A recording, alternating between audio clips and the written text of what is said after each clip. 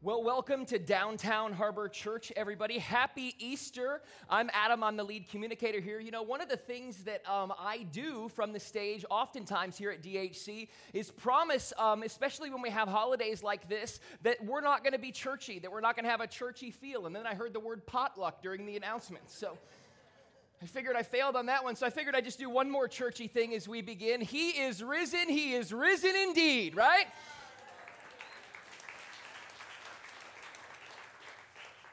When did Indeed get put in there? Like, who came up with that, right? But it's been around for years, and I don't really get it, but it's there. So I am super excited that you are here, and I'm super excited that you're here as we wrap up our 12-week conversation series, whatever you want to call it, called The Big Story. Because one of the things that our team did at the beginning of this year was we kind of sat down around the table, and we said, okay, if I were sitting at Downtown Harbor Church for any length of time, and I've been hearing some things, or maybe I'm brand new to the local church. One of the questions that we would be asking is this: how does this all tie together, right?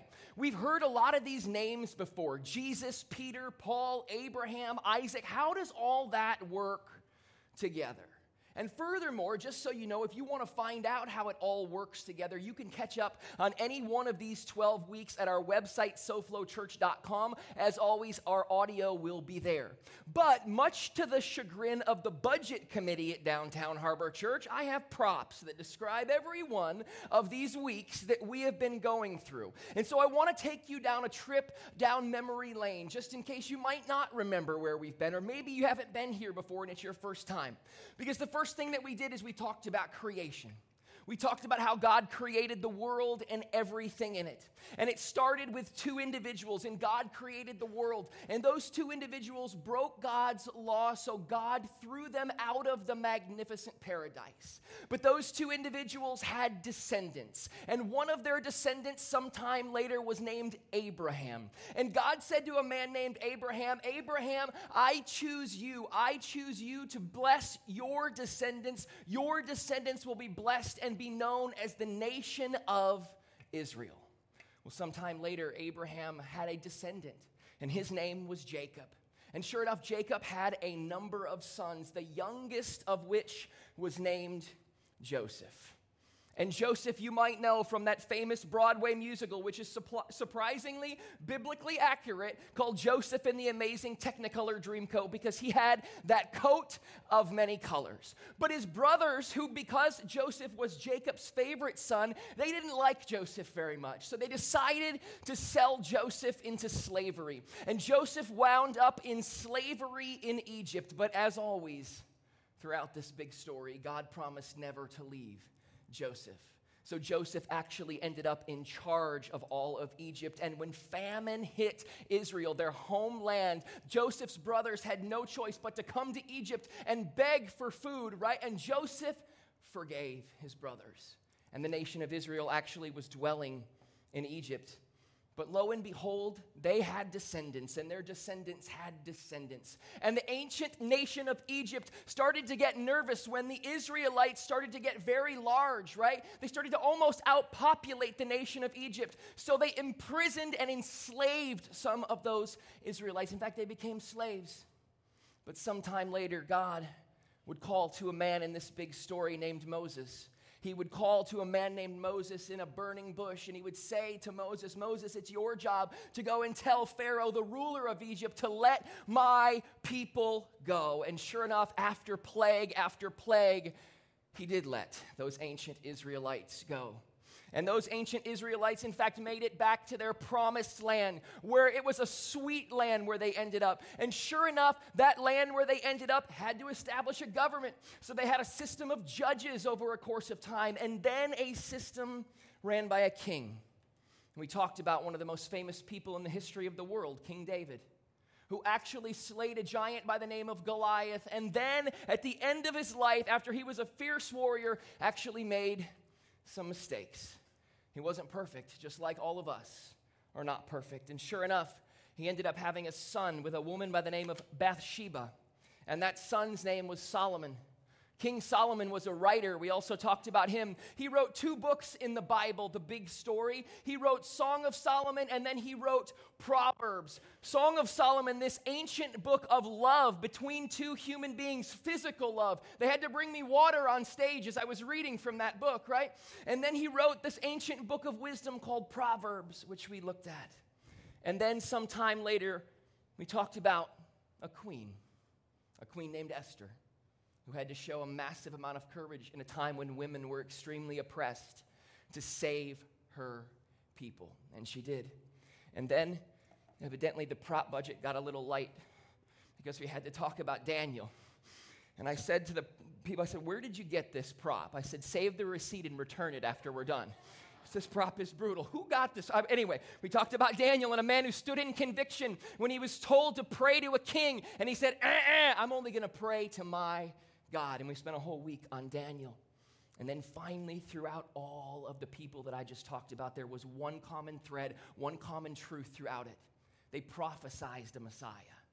That because those people so long ago broke God's law and were thrown out of the garden, the magnificent paradise, the only thing that could make a human being right with God was the Messiah, the Savior of the world, who would go and walk this earth and then predict his own death and resurrection. And should you believe in him, you are made right with God the Father. Then we finally spent 1 week talking about Jesus. And we actually took our first communion together as a local church. In 2.5 years, we finally made that leap, and it was a powerful time. And Jesus, that week we talked about Jesus, it was so impactful and so powerful because we ended by just saying Jesus is who he said that he was. He proved that he was the Messiah, and we're going to celebrate that as we talk about how he proved that today. But see, we would normally think that once the prophesied Messiah comes, the big story's over. The big story is done. But sure enough, Jesus needed people to help carry his gospel out. Jesus needed people to carry his message out. And one of the guys who he used was a guy by the name of Peter. A guy who, boy, oh boy, did not have it all together. He made a lot of mistakes. He doubted. He questioned. He even denied knowing Jesus. And Jesus said, I choose you. You are the rock in which I will build my church. You are the vessel to spread the truth that is this rock. And then I believe we had one of our most powerful messages to date at Downtown Harbor Church when we talked about a woman by the name of Mary Magdalene. A woman who was broken, who was demon-possessed, and Jesus healed her. And then she followed after him and helped spread his message. In fact, after the resurrection, which is what we're going to talk about today, he appeared to her first, changing the course of humanity, changing the course of history. And then last week, we talked about a guy by the name of Paul, a guy who was a writer, a guy who wrote letters to the early churches, young leaders in the early church, instructing them on how to live and what to do. And Paul, who was basically a criminal, a murderer, was transformed by Jesus on this road called the road to Damascus, and his life was changed. So, if we're looking at the big story, right from start to finish, we've talked about a lot of folks. Who's there left to talk about? If we've talked about all these people and gone through now 11 weeks of this stuff, who is there left to talk about? Adam, you've covered it all. Sure, there's some minor players who we may not have talked about. Who's the only person left that we could land on Easter Sunday? Who's the only person left that we could dive into and look at the life of? Who's the one person that has the ability to transform our lives and transform our communities and worlds around us? Who is it? It's you. And it's me. It's you. And it's me. See, here's the deal. Most of us think that with the coming of the Messiah, the big story is over. Here's what I want you to know. If you think that with the coming of the Messiah, the big story is over, here's just what I want you to know. It isn't over. Furthermore, a lot of people confuse the big story. Do you want to know what a lot of people think? Don't miss this and don't misunderstand this. Hear me out. This is so key. A lot of people think that this book, the Bible, which we would call the big story, is the foundation of the Christian faith. A lot of people would say, yes, from start to finish, this book encompasses God the Father, God the Son, God the Holy Spirit, and this is the foundation of our faith. Here's what I want you to know. That is not true. Don't misunderstand this. This book is a journey for a people attempting to know their Creator and then understanding who the Messiah is, understanding that if they give their life over to Him, that they are made right with the Creator of the universe. But this book itself is not the foundation of our faith, and let me tell you why. None of this that I've talked about already, none of this matters if not for one event. None of this matters if not for one event. If this one event, which we celebrate today, didn't happen, all these people were just good people who had bad prophecy. If this one event that we celebrate today didn't happen, this is all for naught, and it's just history instead of the alive Word of God. And here's the event that we celebrate that is the foundation of our faith. We celebrate the resurrection of Jesus. We celebrate the coming back to life of the risen Messiah. We celebrate the coming back to life of the one who was prophesied by all these people. Because if He doesn't come back to life, none of this matters. If He doesn't rise from the grave and appear to His disciples and ascend to heaven, proving that He was who He said that He was, this is all just good information. So, here's what I want to talk to you about related to Jesus. Because Jesus, when He walked the earth, He was not too popular with the government of the time. Let me change this a little bit. He specifically wasn't too popular with the religious leaders of the time, those of the institution, those who held the scrolls, those who controlled the temple. You want to know why? Because His message was different. His message was different than theirs. He was walking the earth claiming to be the living Son of God, claiming to be the Messiah, preaching for the first time ever a message of hope and grace and restoration and redemption and love. Those were not common themes back in the day. And the government, the religious leaders were scared that He was going to change things, scared that this movement, this love your neighbor as yourself movement was going to take over, and they were scared to lose control of their power. So what did they do? They arrested Him, this man who did nothing wrong, and they put Him on trial. Jesus was put on trial. And you know what? They couldn't find anything wrong with Him. They couldn't find that He did anything wrong. But they decided that He should be put to death anyway. And so they sentenced Him to a death outside the city of Jerusalem on a hillside. A death that is one of the most gruesome, brutal, painful things that a person can experience. And that death is called a crucifixion. Where He was put on that hillside, nailed to a wooden cross with His hands and His feet. And sure enough, after He suffered and suffered and suffered, in that moment something happened. Then Jesus died. Then Jesus died. The Scripture confirms this. The Scripture confirms this in the book of Mark, chapter 15, verse 37. Here's what it says. It says, "Then Jesus uttered another loud cry and breathed His last." Well, after they took Jesus down off the cross, they buried Him in a tomb. The tomb belonged to a guy by the name of Joseph of Arimathea. And sure enough, tombs were kind of sought after in this day and age. And this Joseph of Arimathea, he had this tomb where he was going to be buried at some point. And sure enough, it was a high-value piece of real estate. And it's documented by scholars. It's documented by biblical studiers throughout history that people approached this Joseph of Arimathea, who was a man of the time who would have been known, and they said, "Joseph, this is your tomb. Why in the world would you give it to Jesus?" And Joseph said, "Well, I knew He'd only be there for the weekend." Because you know what? A lot can happen in 3 days. And a lot can happen in 3 days. And Jesus proved, after dying and after being placed in that tomb, Jesus proved that he was the risen Messiah that he claimed to be.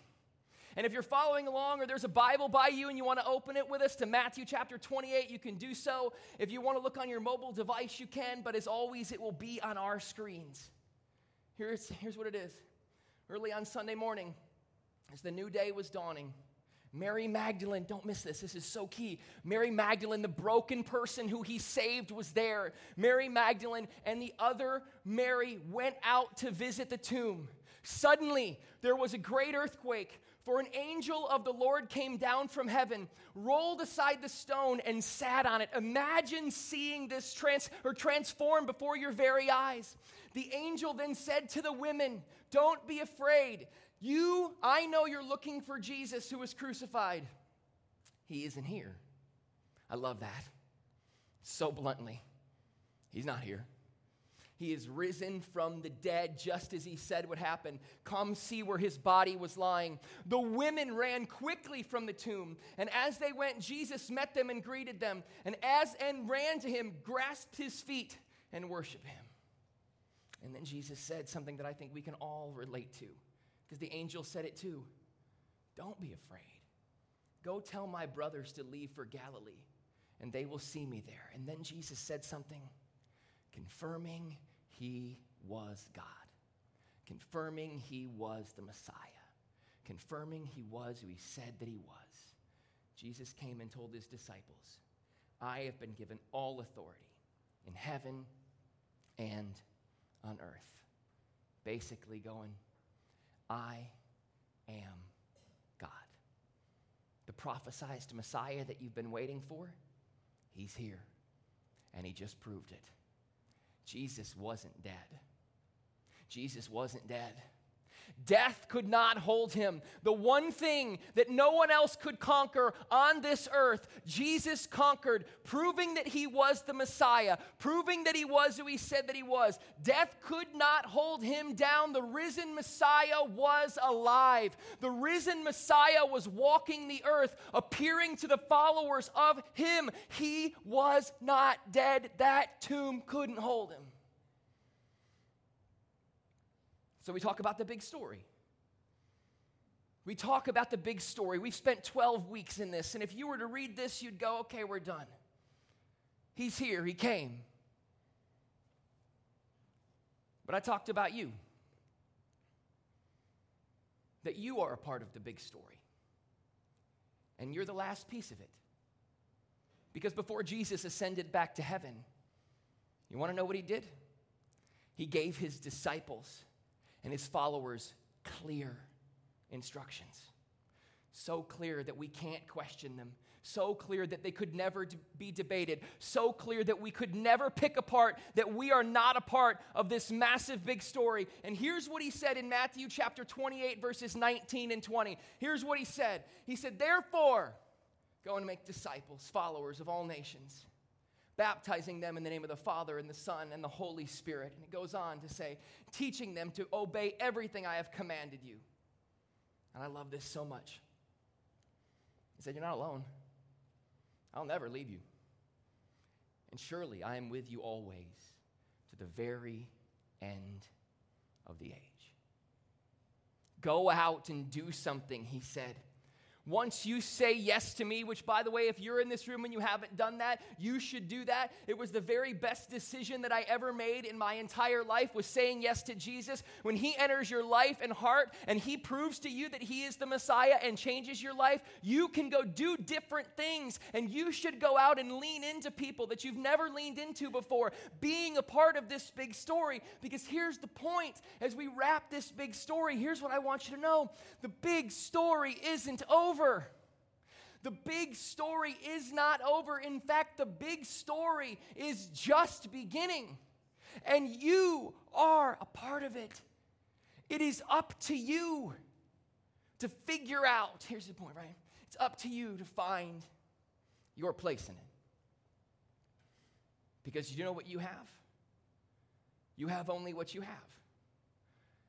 You have your story. You have your journey. You have only what you can do. You have your resources. You're the only person who can do what you can do. And Jesus, if you let him, will transform your life in a different direction so that you can lean into this big story in a different way, radically changing your life, radically changing this world, radically changing your communities. That's what happens when you allow this Messiah into your life and you say yes to being a part of this story. But I'll tell you this. You better get started. Because I don't know if you know this. And by the way, I got to tell a funny story that's a side note. You got to hear about this. This was not our original prop. This thing, you saw us move this thing so carefully. We should have bought more lions. What in the world we were thinking? Buying breakable props was unbelievable. We went through 2 hourglasses, right? We turned them over. We went through an hourglass on the first week, and we went through one during the first service. Brutal, but you know what? That's just God's way of waking you up, going, it's not all about you and that stupid hourglass. Get yourself a clock, buddy, okay? We got the clock. There's a little dust on it. We pulled it from backstage. Here's the deal. It's kind of fun. I just got to laugh about it again because we had to have like a staff meeting in between. It was just one of those things, right? So great. Anyway, here's the deal. This is the only thing that you can't get more of. One thing. Time. And each one of us has time that is running out. And not every single one of us is going to be here as long as the other. And you know what? That's okay. But it's about making the most of the time that we have. You know why? Because you only have so much time. You only have so much time to figure out your part in this story. Today we celebrate the resurrection of Jesus. And we celebrate that Jesus can enter our hearts and life. And that's true, and I believe it with every ounce of my being. But you know what else I believe? I believe that if we're going to use what we have, the only things that we have to influence for him, we have to recognize all the time that we have left, and we don't have a lot. If you've been around Downtown Harbor Church for any length of time, you've heard this story before, but I've been up here almost every week for 3 years, so eventually I run out of stories. So I'm going to tell it again, but the truth is, the fact of the matter is that many of you have never been in this room before. So first of all, just welcome right where you're at. Second, my favorite movie of all time is A League of Their Own, about the All-American Girls Professional Baseball League that started during World War II when men were at war. Starring Tom Hanks as Jimmy Dugan and Gina Davis as Dottie Henson. You want to check me on if it's my favorite movie? I named the dog after Dottie Henson. That is not a joke. Find me on Facebook. She's all over the place. Much to your annoyance. Hide her if you want. She'll still be posted about, okay? Here is what happened in this movie. At the end of the film, Dottie, the star player of the Rockford Peaches, had had enough. And she had decided to wrap it up. And she had decided to leave. As she was packing her car and getting ready to leave, Tom Hanks' character approached her. And he said, "Where are you going?" And she goes, "It just got too hard. I couldn't do it anymore." Side note, being a part of the big story is hard. It's not easy. You want to know what Tom Hanks said to her? That I'll never, ever forget. I almost think of it every day of my life. Tom Hanks said to her, because Tom Hanks at the end of his career as a baseball player was an alcoholic for 5 years. And he said, "Dottie," he said, "I gave away 5 years at the end of my career to drink. 5 years. And now there isn't anything that I wouldn't give to get back any one day of it. Don't waste time," he said, "because you can't get it back. You'll never get it back." So I say the same thing to you. Jump into the big story.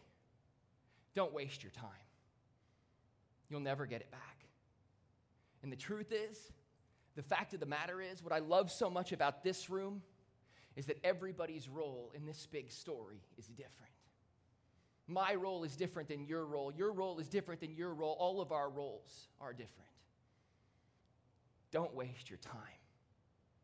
Use what time you have that's running out to realize that you have the opportunity to influence right where you're at, that you have the opportunity to change, that you have the opportunity to do things that no one else can do. And gang, here's the last thing I want to say. I have sat across the table from you, and you've sat across the table from me, and here's what I want you to know. There are many of us in this room, dare I say all of us in this room, who are broken people. Just like Mary Magdalene was broken, and we deal with stuff. Don't give up. Don't take yourself out of the big story. Jesus will never give up on you. Don't give up on being a part of what he will do through your life. Don't do it. So what's the practical? Every week at Downtown Harbor Church, we put this word on the screen. And we say, what's the practical? Because we want everybody who comes in to a room like this to hear exactly what they hear on Sunday and then put it into practice on Monday. We're so passionate about that, right? What's the practical? So first of all, let me give you a very practical, okay? I don't know why I said practical, but that's what I said, all right? And this is no problem for this church. The people that I know and have interacted with, this is no problem, and I'm just going to encourage you to do it, right? Here's the deal. Celebrate Easter, okay? Get out of here in a few minutes after we're done. Go celebrate the resurrection of Jesus. Go celebrate that this Messiah came to earth and made humanity right with God, should they believe in it. Celebrate. Don't celebrate too hard. Don't end up in jail, okay? Jail is bad. I would not endorse jail in any way, okay? Don't go there, okay? Bad things I've never been, but that's what I've heard, okay? So, yeah, it was so funny. I was driving along the road with one of my friends one time. We passed a jail, and I go, oh, look, jail. I go, never been, you? This person goes, yeah. I go, oh, really? Tell me the story. Couldn't wait to hear, okay? It was kind of fun. It's unfortunate, but anyway, we made it through it, okay? Celebrate Easter. Second thing is this. Find your place. Oh, boy, find your place. You owe it to yourself to find your place. You owe it to Jesus to find your place. You owe it to those around you to find your place, because here's what I want you to know, and I believe this with all of my heart and all of my being, with every fiber of who I am. There is someone around you who needs your love and support and needs to hear your story. There is someone who is around you who is struggling, who is suffering, who needs the restoration and redemption of Jesus. There is someone around you who Jesus has strategically placed in your life because they need you right where you're at. Find your place. And if you've not found a local church home, here's the deal I just want you to know about DHC. This is some of the most normal, loving, energetic people that we've ever encountered. I've never seen people like this place. This is just a judgment-free zone for the first time ever in my life. I have had bad church experiences, a lot of bad church experiences, not here. These are a group of people who embrace each other and say, yes, no matter what you're going through, no matter where you're at, I'm by your side. Go through your stuff, bring your stuff. I'm not leaving, ever. That's what happens at DHC. So if you don't have a place, make this your place, because we mean what we say. And then the last one is this. Just recognize as you think today and as you reflect today that the big story is just beginning. The big story's not over. The big story has not ended. The big story includes you, right where you're at. Your talents. You're serving. I don't know what it looks like, but here's what I know. You're unique. And so am I. So here's what I just want you to go home with today. I want you to ask yourself this question. How do you fit into this big story? Some of you know. Some of you don't. Ask yourself this. How do you fit into this big story? I closed the first service and just told just a little bit of my story, because people kind of come in here and they go, who's the dude with the tight jeans on? I don't really know. A number of years ago, God laid it on my heart to start Downtown Harbor Church. I had no idea what it would look like. But I started praying. I started to ask him to put people on my path if he really wanted that to happen. And sure enough, some conversations began. Some interactions happened. Took it further and further and further to the place where Downtown Harbor Church began. And for the first time in my life, I felt like I understood where I fit in this big story. You know how I knew it? Because I've seen people right over there as we open up the museum doors, and usually the jazz brunch is going on, so we can't hear much, but we don't even care because I've seen people get baptized and show that they have a change to life. You just got to find your place in this big story. You got to find your place as Jesus leads you to what to do. And then whatever you're going through, whatever you've done and reflected on in your life, use it. Even if you're still in the middle of it, use it to help others. Use it to help others experience restoration and redemption. Gang, He is risen. He is risen indeed.